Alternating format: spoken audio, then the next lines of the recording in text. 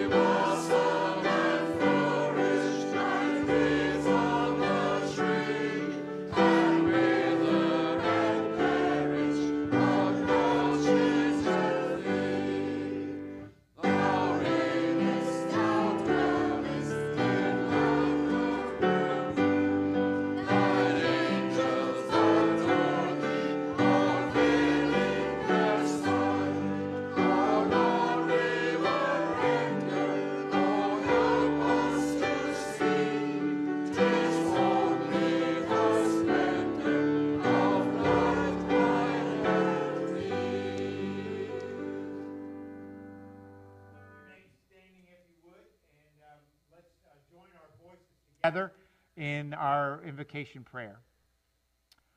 Holy God, we embark on this Lent journey, grateful of your presence along the way. Walk alongside us to call us to repentance, to woo us from our idols, to open our eyes to our neighbor in need, to guide us in the way of sacrifice. Meet us in our fears and joys alike, and sustain us in our weakness. Pour out your Spirit on us, that these 40 days might become for us a journey that renews our hope, strengthens our faith, and prepares us for the agony of the cross, as well as the new life of resurrection. Amen.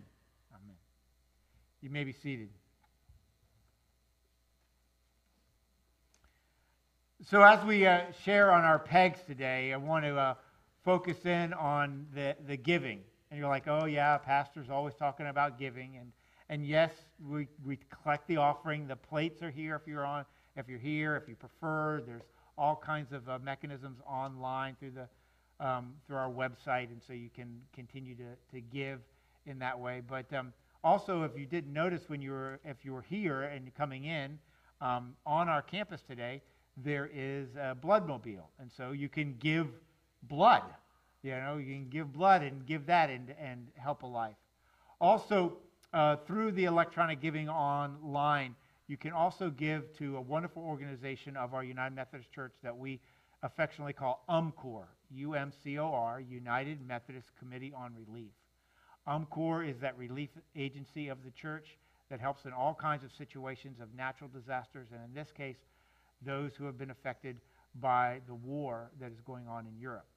And so there are many who have been displaced, many who are refugees, many who have been hurt, and we are supporting the care of those folks as they go into other countries and move around. We're offering their support. And so UMCOR is already present and already working.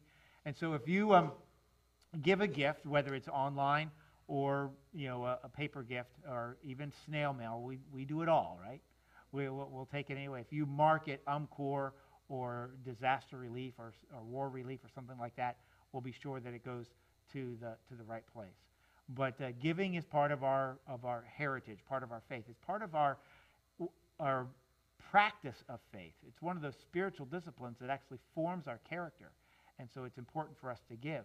And giving to the church, giving for special offerings, and even giving our blood are good things to do as they form our characters and make us more generous as we reflect God's kingdom in this world. Amen? Amen.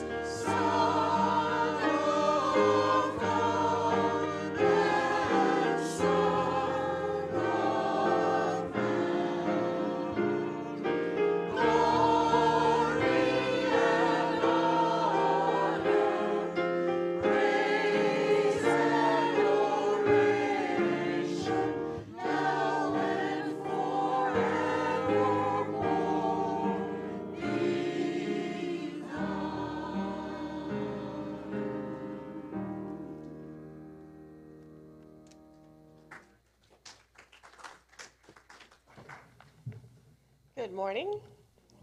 I'm Pastor Lisa. If you'll bow your heads and center yourself in prayer with me this morning. God of great love, take hold of our hearts and let us be here in the stillness of your presence as we turn our souls to you. Help us to be still and discover the mystery of the living Christ within us. Inspire us to turn ourselves inside out in service to you as we go through our daily routines, as we clean our homes, commute to our offices, work in our gardens, sit at our desks and answer all those emails. May we honor you. As we read to our children, greet our neighbors, jog in the park and shop in the mall, may we honor you.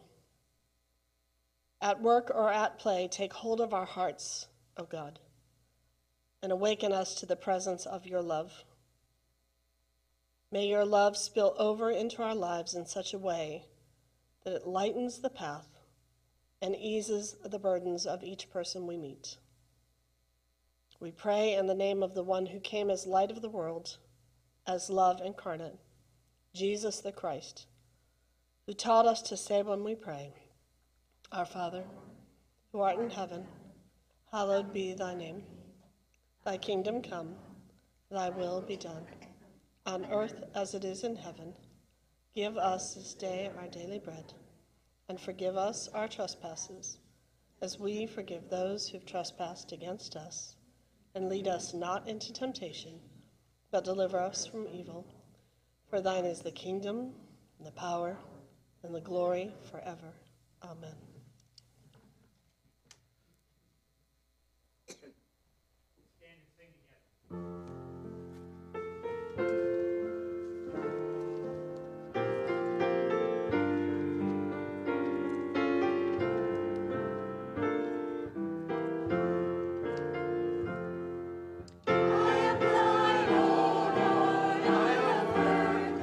Voice, and told I am to be.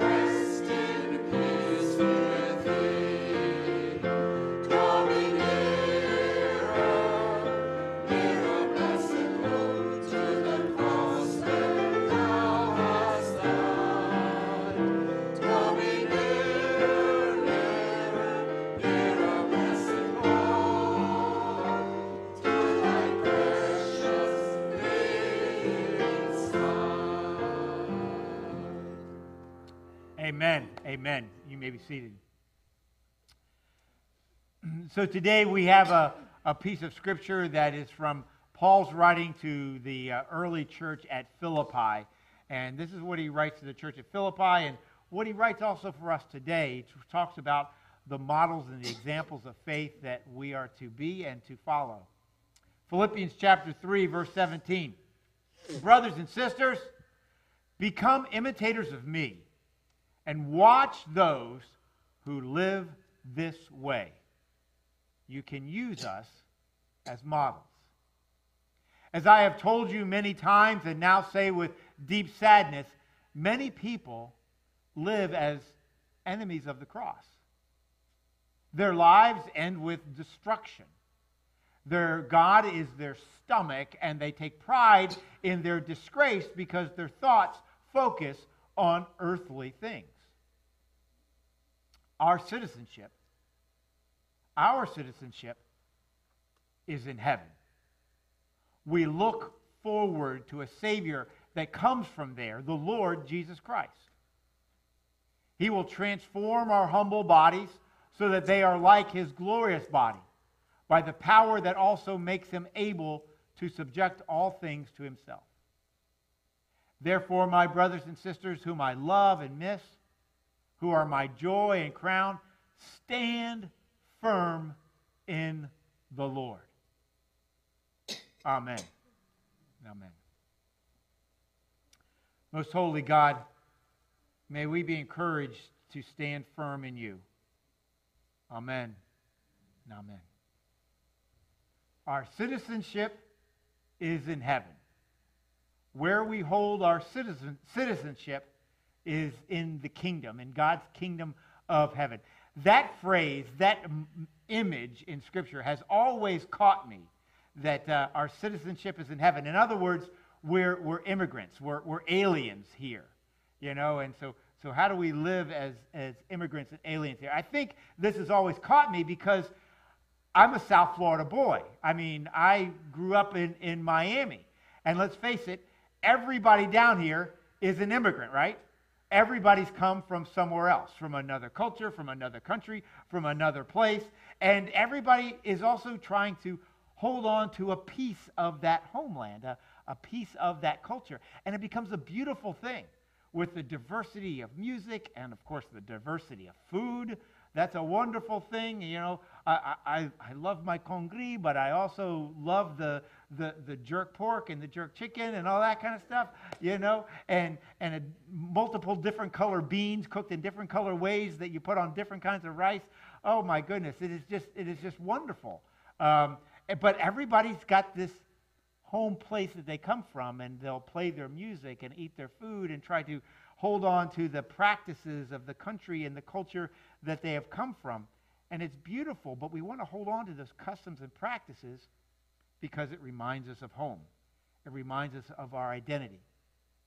And down here, we've got the folks that have come from Cuba and Haiti and Jamaica and the Dominican Republic and Brazil and Venezuela. Oh, let's just touch any island in the Caribbean, and they're here. And every folks from South America and Central America. And that doesn't even begin to touch the countries of Europe that are also here, and the languages, and the multiple languages, and the multiple dialects in every language that we hear. Everybody who's here really has a homeland somewhere else. My household growing up was like that. My mother is an immigrant from the farms of southern Maryland, and that's part of me. I know how to catch a Chesapeake Bay crab, and cook it and eat it, and I love that music of that region too. But, I grew up here in South Miami with all the Cuban immigrants. My father and his family are all immigrants from Cuba. I love the culture. I love the food. And when I went to Cuba to visit Cuba and went into a worship service and the music started playing, I could do nothing but dance. Yes, dancing in worship, in the middle of worship. And everybody, it just felt like part of me. It felt like part of me. Where is your citizenship? Because here's what Paul is telling us. Our citizenship is in heaven. And we live in this place as aliens because our citizenship is in heaven. And so what does it mean to live as an alien here while we hold on to the practices and the culture of our homeland? Not our culture and our homeland of all the churchy type stuff, like churchy customs and stuff, because that's going to be as different as there are different languages and food with every culture. But I mean, how do we hold on to our heaven's customs, our heavenly practices, like peace and love and joy and hope and generosity and blessing others and welcoming and forgiving and mercy and grace? How do we hold on to those practices while we live in this world, in this place that is filled with all kinds of other things that focus on us and our stomachs and filling ourselves and satiating ourselves and being satisfied with all the stuff around us? How do we hold on to our heavenly citizenship and become even models of that, examples of that? There is a great character in literature, a literary character that's one of my favorites. And his name is Charles Myriel, the character in the book. Charles Myriel. And Charles Myriel is a son of a judge. And this is in the early 1800s of France. And so he's privileged. He has all of the wealth that life can give. And he lives that life. And he grows up and he's married in that life. But then the revolution happens where, the monarchy of France is overthrown. And so he goes into exile with his wife, but while he's in exile, his wife dies of an illness. And now he's brokenhearted. He's lost so much in his life that was important to him, and he gives his life to Christ. And so much so that he becomes a priest.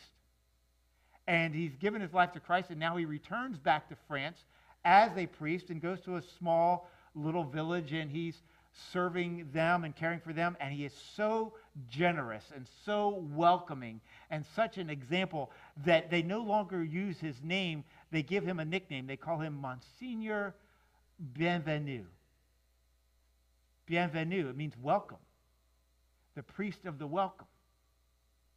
He's become known in his community and well known in his community as Priest Bienvenu, and there comes a man who is on parole from prison, and he welcomes him, and he cares for him, and he offers him food and offers him a place. The prisoner steals from him, and when the police bring him back, Monseigneur Bienvenu lies, a priest lies to the police to give Jean Valjean a second chance. Now, we know the story from a musical, right? From Les Mis, or maybe from a play or even a film adaptation. But when Victor Hugo writes his book, the first part of the book, in more than 40 pages, is dedicated to that priest and the transformation of his life and how he becomes this model of kingdom life and is so generous and so welcoming that he creates this moment of crisis for Jean Valjean, of the type of man he is and the type of man he is now seeing in this priest who has offered him grace and watched over him and cared for him. And this priest, Monseigneur Bienvenu, lives as a citizen of the kingdom. And when he is robbed by Jean Valjean, he not only lies to the police and tells him he can keep the silver, he gives him additional silver. He gives him these last 2 candlesticks.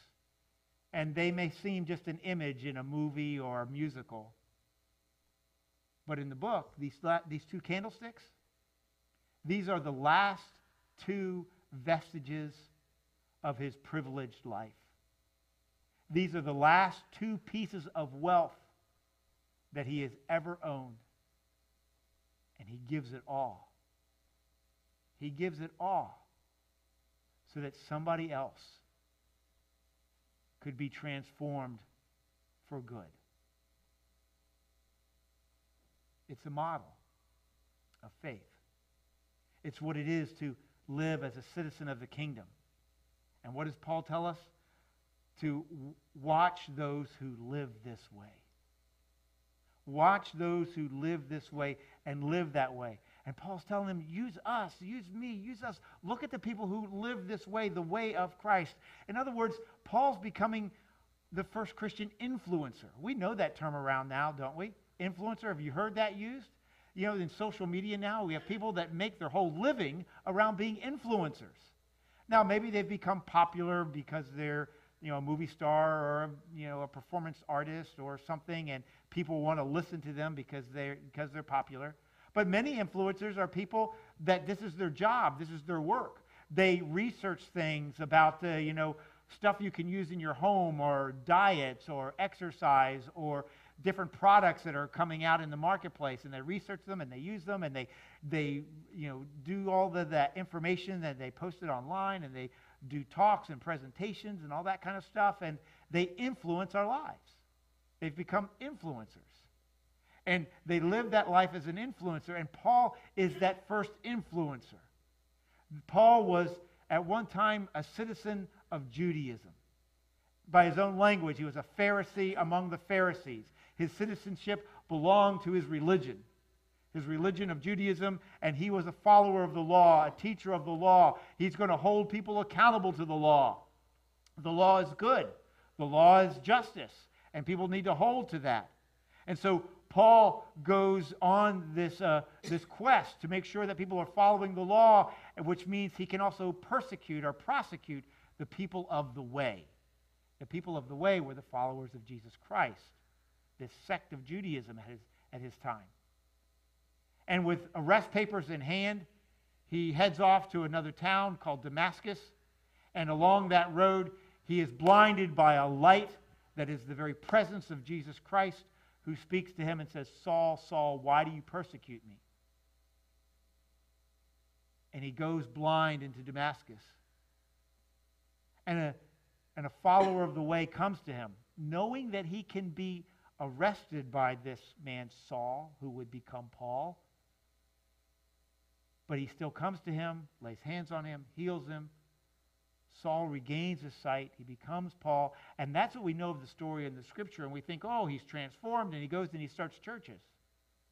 But no, his transformation continues over a period of time. He goes into a time of retreat where he spends years just communing with God and listening to Jesus speak into his heart and his life, developing what would become the theology of our Christian faith. He returns home to his home of Tarsus, and he goes back to work in the family business. He's making tents and leather craft kind of work, and that's the work that he does. Until an influencer named Barnabas leaves Jerusalem, and with the blessing of James and Peter and those who are leading the early church, and he goes to Tarsus, and he says, "Paul, it's time for you to get up and be an influencer. It's time for you to live out this faith." And so Barnabas and Paul begin to travel together, and Paul then influences somebody's life, and they begin to travel with Paul. His name's John Mark. And then Paul becomes a mentor to a young man named Timothy. He becomes a pastor and a leader in his congregation. And Paul sets up what probably would be like the first little seminary, the little school for training ministers in a town called Ephesus, and trains people and sends them out to be leaders of the church. And Paul is influencing all of these lives. He influences lives in Corinth and Athens. And even when he becomes a prisoner in Rome, there's no bitterness in his life, but only the reflection of what it is to be a citizen of the kingdom. Peace and love and joy and hope and mercy and grace. Forgiveness. And so Paul becomes this influencer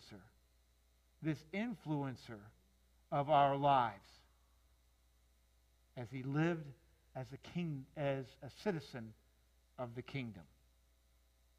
And I'm sure if we reflect on our own lives, I bet there is someone in your life who has been an influencer of the kingdom for you. Someone in your life who has lived as a citizen of the kingdom and influenced you. You wouldn't be sitting here if someone hadn't influenced you.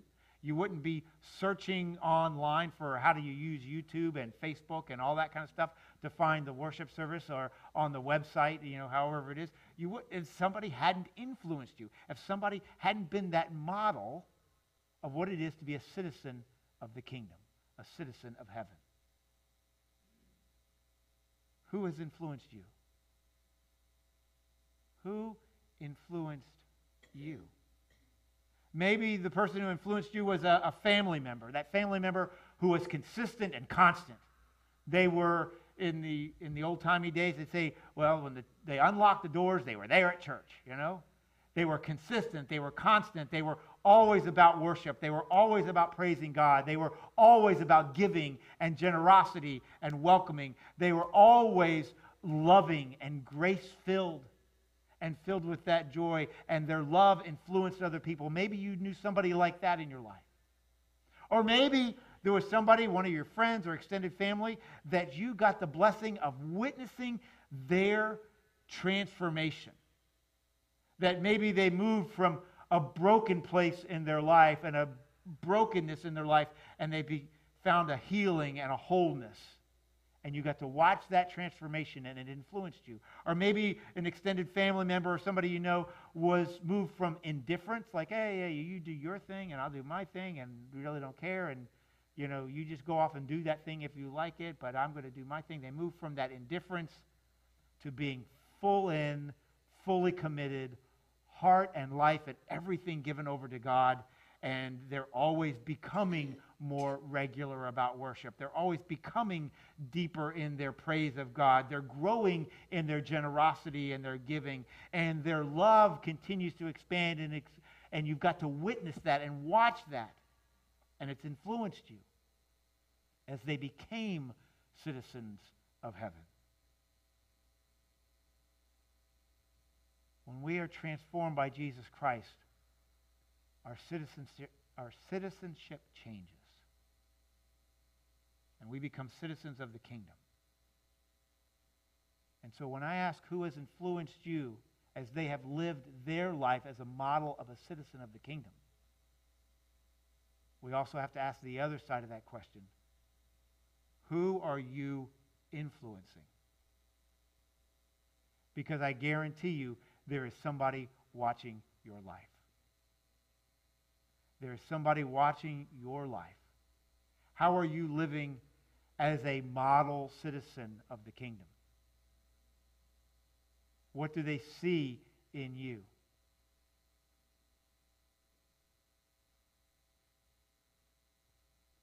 Who is watching your life? Live this way. Live this way. We are no longer citizens of this earth. We are citizens of heaven. Live the way that others before you are showing. Live this way because others are watching you. Amen. Amen.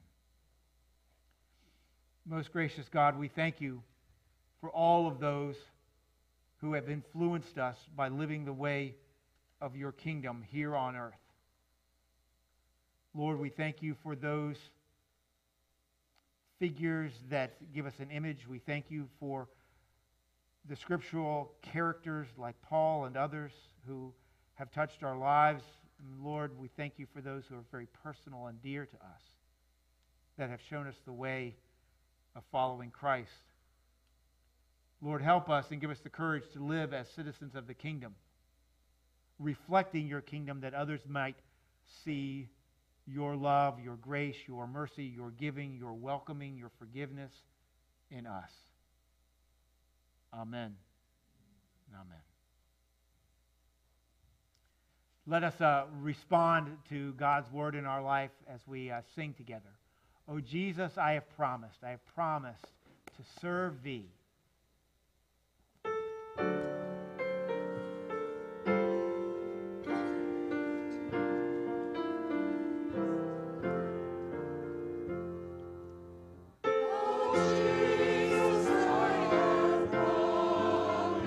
to serve thee to the end.